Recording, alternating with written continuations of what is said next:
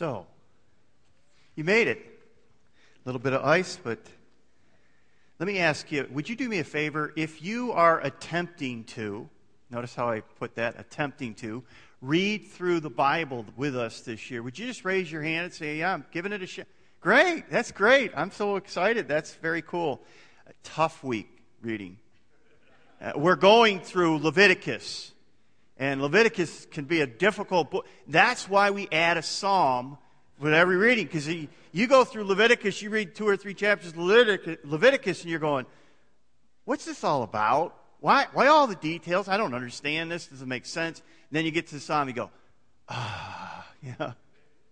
Anyway, you're going to be through Leviticus this week, so hang in there because we get to some good stuff. And it's all good, but it's just, and we'll see kind of how Leviticus fits in this morning a little bit. Let's just review where we've been. We ended the book of Genesis, and we had a family of around 70. They moved into Egypt. They were guests. They were a small family. 400 years passes from the end of Genesis to the beginning of Exodus. And now in Exodus, the people of Israel are not a family of 70, but they're a nation of around 2 million people.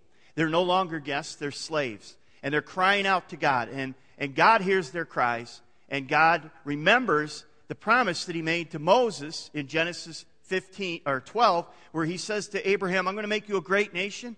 I'm going to bless you. I'm going to give you more children than you can count, more than the stars of the sky, the sand on the seashore. And I am going to bless those that bless you. I'm going to curse those that curse you. And you, Abraham, are going to be a blessing to all the nations of the world, all the peoples of the world. And so God hears their cry. He remembers the promise that he made to Abraham, and he raises up a new leader. And this new leader is Moses. And interesting, Moses was born a Hebrew, but he was raised in an Egyptian house. Not just in an Egyptian house, but he was raised in an Egyptian palace. And as Moses grows up, he, as a young man, murders another man and has to flee from Egypt. He spends 40 years in the wilderness. 40 years in the wilderness. Some of you you feel like that's the phase you're in right now with God. God, what are you doing in my life? You know, what's happening here? What's going on in my life? And it may be that God is preparing you for the next stage. And frankly, 40 years in the wilderness with taking care of animals, it's going to prepare him great for what he's going to have to do, because he's going to have to be a shepherd, not for sheep, but he's going to be a shepherd for the nation of Israel as he leads them through the wilderness. And so God is preparing a man for the task. Now, in the midst of this, and Mark got into this last week, we talked about Moses coming to this bush, and it was on fire, but it wasn't consumed. And out of the bush, God calls Moses, and he says, you need to go down to Egypt. You need to tell Pharaoh, let my people go. And Moses was, I can't do this. I'm not good. I can't talk, all these other things. But he finally goes down, and he goes down, and then we see the plagues. Mark talked about the plagues last week. And we said, well, what were the purpose of the plagues? Well, one was to judge sin, and that's true. Another one was to show Pharaoh and the people of Egypt that he is God. But I think the most important, because, as I was reading through, and I've been reading through Exodus and through the years, I often had a question. I said, why 10 plagues? Why not just one? Let's just do one big one and get it over with. A nuclear plague, boom, there it is. I'm God, that's it. But here's what's going on. And I think it's pretty significant, because this is going to play out through the rest of the book, through Exodus and through Leviticus and through Numbers. You're going to see this theme reoccurring. The people of Israel have spent 400 years. What culture have they been learning? Egyptian. What gods have they heard about? The Egyptian gods. Now, our nation, America, is just a little over 200 years old, right? And you say, 200 years? We don't remember like 50 years ago, let alone 200. But we have a culture that is totally, we are Americans. We grew up in this culture, and we've just adopted this culture, right? And so now we have a people who have picked up this culture, and they picked up the gods of this culture. So one by one, each plague, God uses each plague, and he says, I'm God over this God, I'm God over this God, I'm God over this God. So each plague, what God is doing, he's saying, and by the way, let me just, so you understand what the whole gods thing is, because that's kind of odd for us. In that day and age, the people, when they were wanting rain or they wanted their animals to be fertile and stuff like that, they were crying out to the gods. They were asking God to, farmers do that today. We pray for rain, don't we? We pray that our animals will be safe and all that stuff. Well, they were doing the same thing, but they had a focused object that they would use to focus that god of that particular thing, whether it's fertility or for rain or whatever it was. So what God was doing through these plagues is he was showing the people of Israel that I'm God over this. I'm God over this. I'm God over this. I'm God over this. I'm God over this. In fact, I'm God over all. I am the only God. And he had to show them, kind of give them a 101 course on who he was. Why? Because he's going to lead them out into the wilderness, and they're going to have to learn to trust him. Because he's going to be the one that's going to provide them food and water and protection. And so they have to have a God they can trust, a God they can believe in.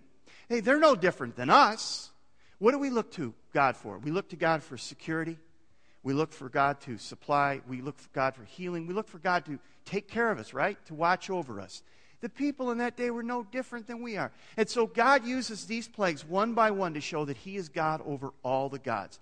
I believe that's what God was doing, and that's why there were 10 plagues. Now, interestingly enough, God leads his people in a very interesting way. He does it by a cloud during the day and by a flame of fire at night. And when the cloud or the fire moves, they move. That was just how God moved them around. And so they're now out in the wilderness. They have this new leader, Moses, who's learned how to lead sheep, but now he's going to learn how to lead people. and maybe Moses many times says, the sheep are a lot easier than these people are. Because what do? They begin to complain. And as you read through Exodus, you saw that they complain about. What do they complain about? They complain about water. They complain about food. And God gives them water, and God gives them food. In fact, they complained about food one day, and God gives them quail. I mean, he gives them so much quail. It's stacked. They can't. It's like you want some meat? No, I've got quail. I've had enough quail. And the thing about quail is this. I almost think that God was trying to gag them. He's saying, you want meat? I'll give you meat. I'll give you so much meat, you'll never want to have another bite of meat in your life. And then he gives them manna. And they go out in the morning, and they get all the instructions on how they're to gather the manna and how to keep it and how it will spoil and all that. They go out and they get it, and they go, what is it? And that's what manna means. What is it? Because they didn't know what it was. I think it was elephant ears, though. And it was probably really good. But anyway, the point is they ate the manna. And we're going to see next week how they get tired of the manna, and they complain about that. We never do that, though. I know we never complain about what is set before us at the table, but the people in that day did.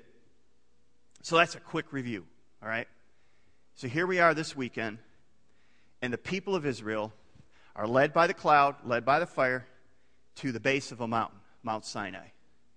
And they're going to spend about a year at Mount Sinai. In fact, there's from Exodus chapter 19 through Numbers chapter 10, that's 58 chapters. They're going to be at Sinai, at Mount Sinai. And Moses is going to get the law and the covenant. And we're going to talk about the covenant and the law this weekend. And find out what the implications are. But what I want to do is I want to begin reading in Exodus 19. Now, if you are reading through Exodus, you read and you came to a passage that says, oh, I know this. I've heard it because it was Exodus 20. It's 10 commandments.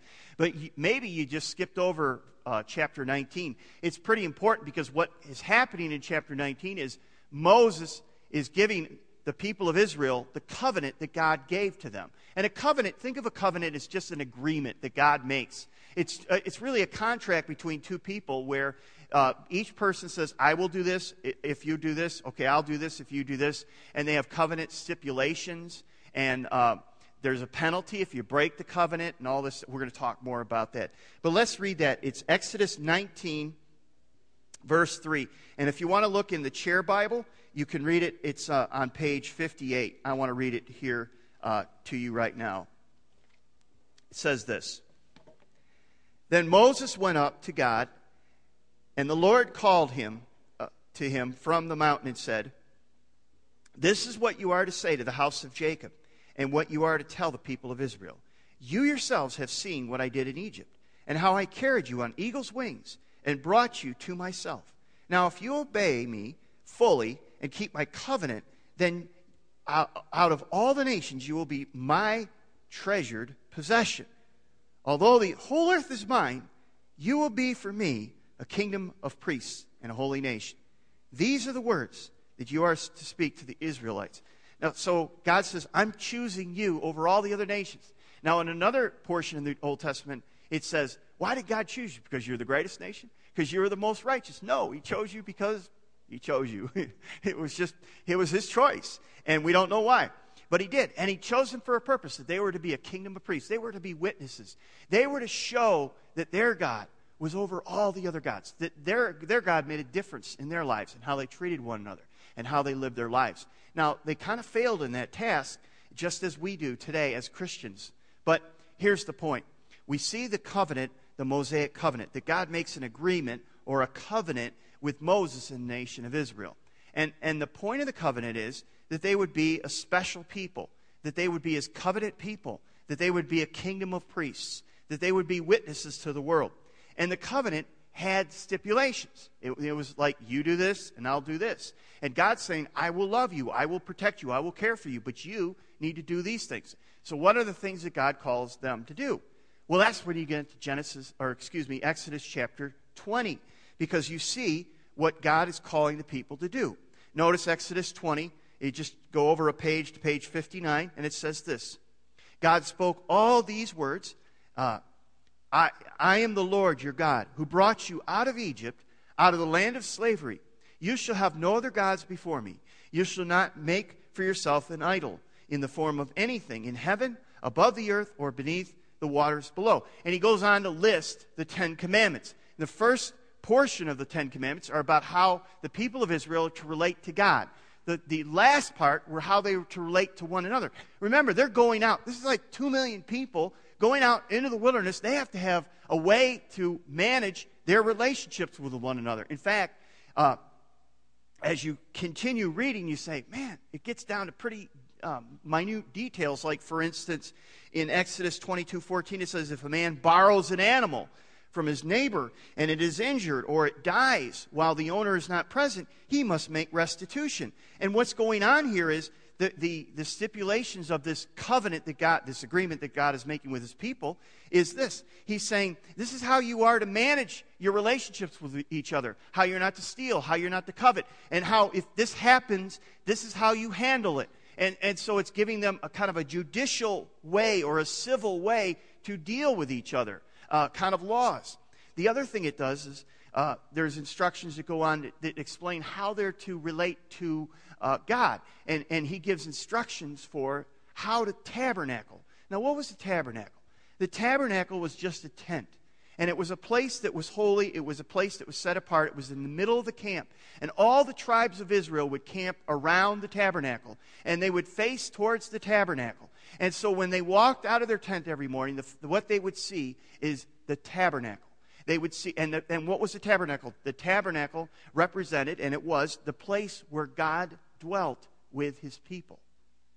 So when they walked out, the first thing they would see is God is the center of the camp. And the idea was for them to say, not only is God the center of the camp, he's the center of my life.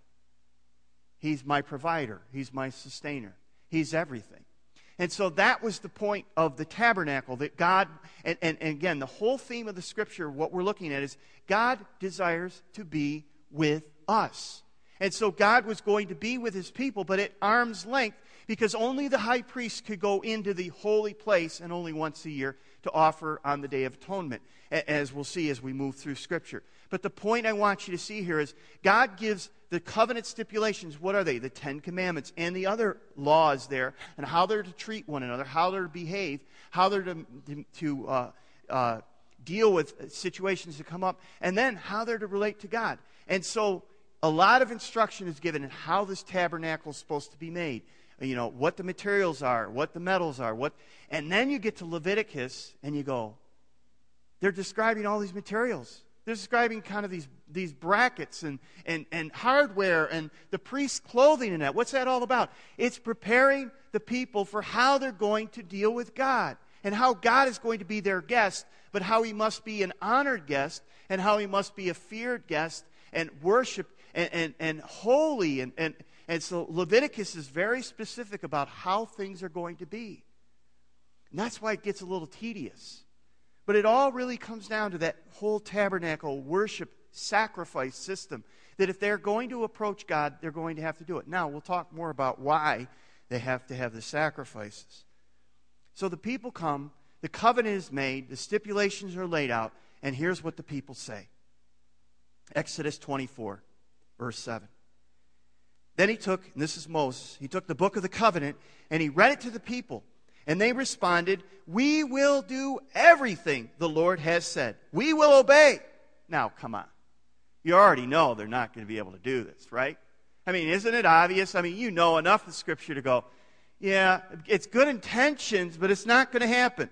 And then it says this. Moses then took the blood and sprinkled it on the people and said, "This is the blood of the covenant that the Lord has made with you in accordance with all these words." Now, that phrase, blood of the covenant, I want you to remember, blood of the covenant, because that's really significant. Now, here's what's going on here. You go, okay, I get it. Now they're having this solemn moment where they're saying, we're going to keep the covenant. We won't break it. We're going to honor it. God's going to honor His part. We're going to do our part. We're going to keep the law. We're going to keep the covenant. And then Moses starts throwing blood on them. You go, okay, you lost me there with the blood sprinkling. What in the world is going on with that? Well, here's what's going on with that. Many times when when an agreement was made, we would sign a contract, or something like that. Here's what they're doing. They would actually cut an animal sometimes, in half, and they would make a path between it. And each party of the covenant that make an agreement would walk between the animals, or they would sprinkle blood. And the point was, if the animal was cut up, they would basically say, if I break this covenant, if I break this agreement, may the same thing that happened to this animal happen to me. Or if the blood is sprinkled, the idea was, if I break this covenant, may my blood be shed. In other words, this is a very serious, solemn thing. So when Moses sprinkles the blood on them, he's saying, if you break this covenant, there's going to be punishment. There's going to be judgment. It's not just going to be, oh, well, we'll let it go this time. That's the point that you need to see here. It's a very solemn thing. Notice Moses is up on the mountain getting all this information. God says, those people are at it. They're building a calf. Right? I haven't even gotten down with a covenant agreement yet, and they're building a calf. And I want to read you that portion of Exodus 32:1. When the people saw that Moses was so long in coming down, probably had been up on the mountain 40 days, they gathered around Aaron and they said, "Come, make us gods who will go before us. As for this fellow Moses who brought us up out of Egypt, we don't know what has happened to him." Now let's go back. The reason I spent time laying a foundation is so you can understand what's going on here. You might be very quick to say, how could these people do this? Well, very simply this. Remember what we said about the education about the gods? They relied upon these gods. So they feel like they're out there. They haven't seen Moses for 40 days. They haven't heard from God in 40 days. They feel like they're sitting ducks. And they're saying, we need some help. We need some security. We need something to protect us. And you say, well, I would never do that. Oh, really? Let me ask you this. Where do you feel more secure in your life? Do you feel more secure that you're going to be taken care of and you're going to be okay if you have $10,000 in the bank or if you have nothing? You see, that's kind of what we're talking about, that whole idea of security. And so they feel like we're sitting ducks. Where is Moses? Is he ever going to come down? We haven't heard from him. We don't know what's going on. We got to take things in our own hands. So they go and they build this calf. Now, you have to understand, the calf, they weren't worshiping the calf. The point of the calf was, it was a way, it was a portal. It was a way for the God to have His presence with them. That's what it was. They weren't bowing down to the calf. They were bowing down to the God that would ride the calf, so to speak. It is similar to what God was doing with the tabernacle that it represented His presence. But they were kind of taking things into their own hands, which was absolutely wrong to do that. God knew. He knew the people were going to break the covenant. They would never be able to keep it.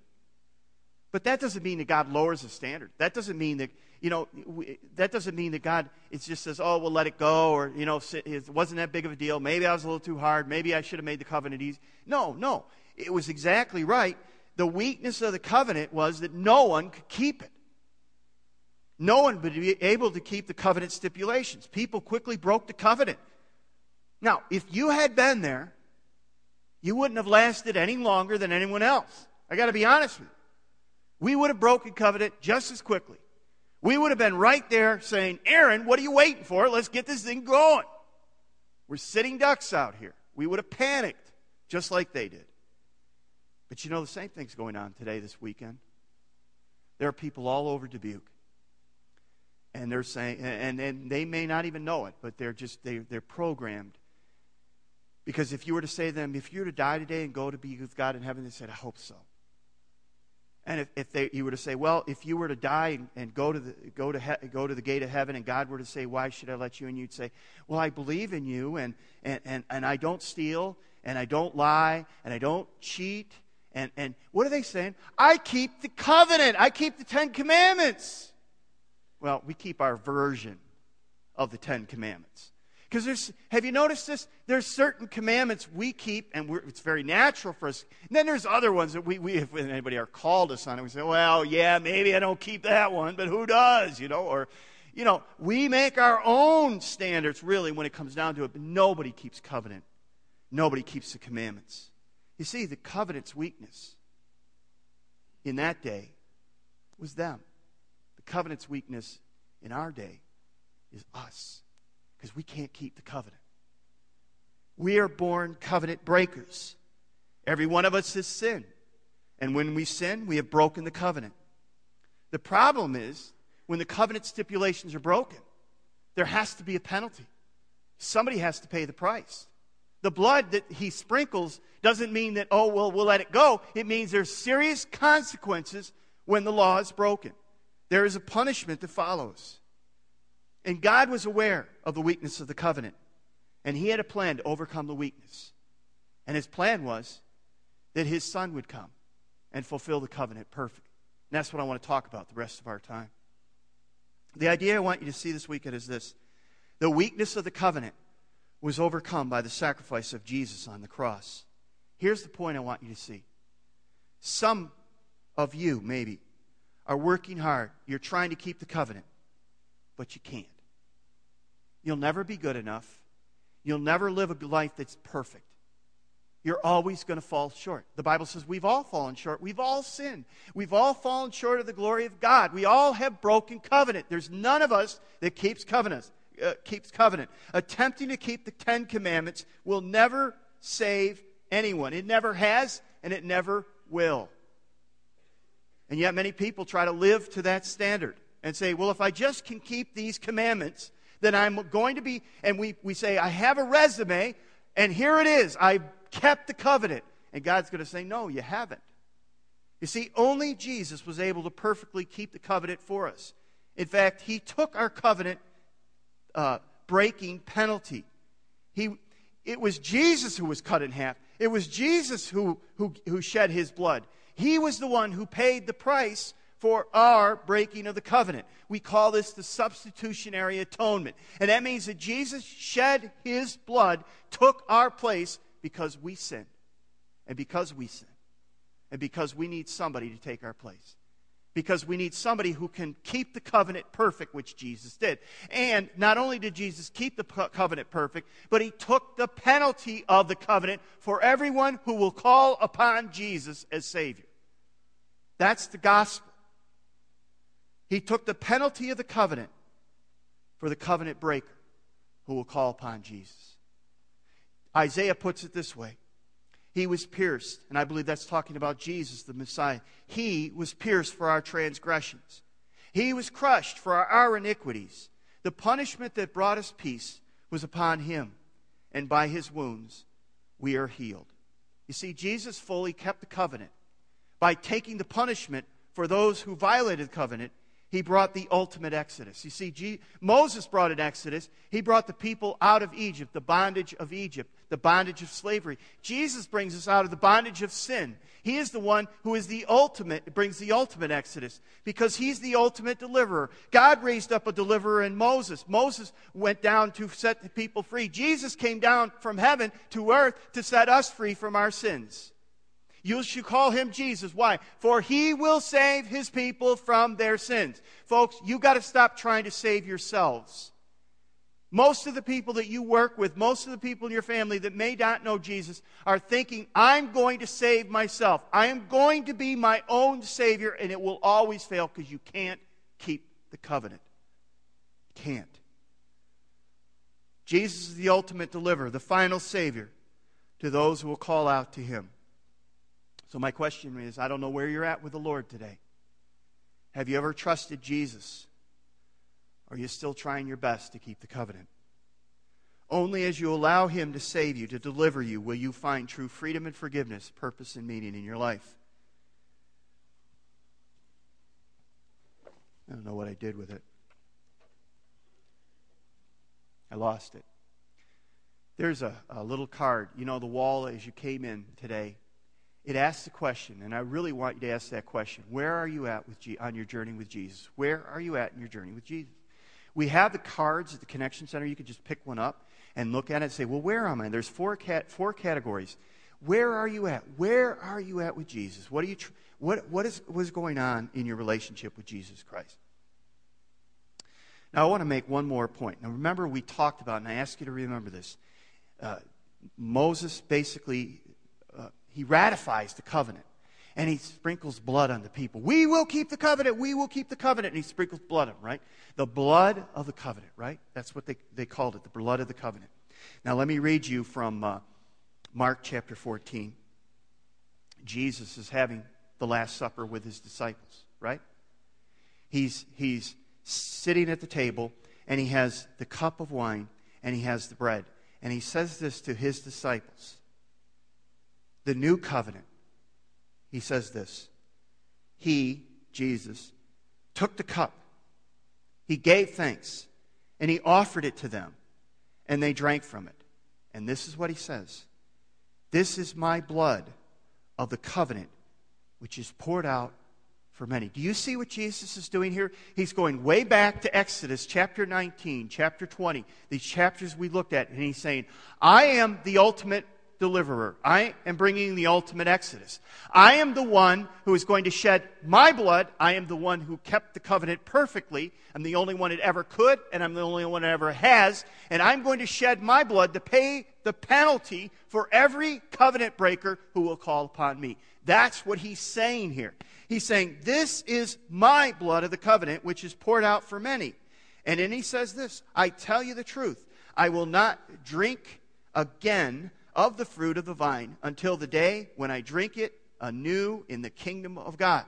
So when Jesus breaks the bread and holds up the cup, He is saying that all the other deliverances, all the other sacrifices, all the other lambs at the Passover were pointing to Himself.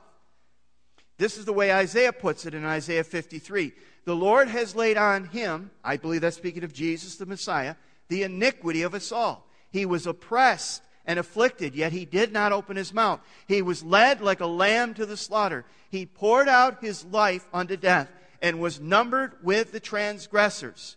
Jesus' words here at the Last Supper at the table, His words mean that as a result of His substitutionary sacrifice, there is now a new covenant between God and us. And the basis of this relationship is Jesus' own blood, my blood of the covenant. When He announces that He will not eat or drink until He meets us in the kingdom of God, Jesus' promise that He is unconditionally committed to us. He is saying, I'm bringing you into the Father's arms, and I'm going to bring you to the feast of the King, to all who will call upon me. That's what He's saying there. Do you understand now why when you read the New Testament, it's so important to know the basis of what is being said? and how important Exodus is, so you understand when Jesus says the blood of the covenant, and you understand what the covenant was all about, and you understand that we're covenant breakers, and that one had to come, an ultimate deliverer who could keep the law perfectly, who could shed his blood and pay the price for all the covenant breakers who will call upon him. And that's what Jesus is saying. This cup represents my blood, which will be shed. It should be your blood, but it won't be. It'll be my blood. And that's why the last words Jesus offered on the cross was, "It is finished." It's paid. The covenant has been fulfilled. Have you called upon him? Do you know Jesus? If you don't, I'll just plead with you. Stop trying to save yourself. It'll never work. Call upon Jesus. Whoever calls upon the name of the Lord shall be saved. Let's pray. Help us, Father. Help us to understand the power of your word, the power of the cross, the power of the sacrifice of Jesus for us.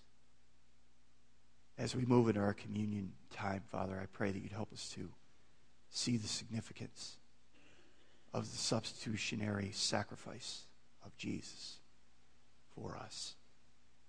He who knew no sin, he who never broke the covenant, took the penalty of everyone who did, who calls upon him. We thank you. In Jesus' name, amen.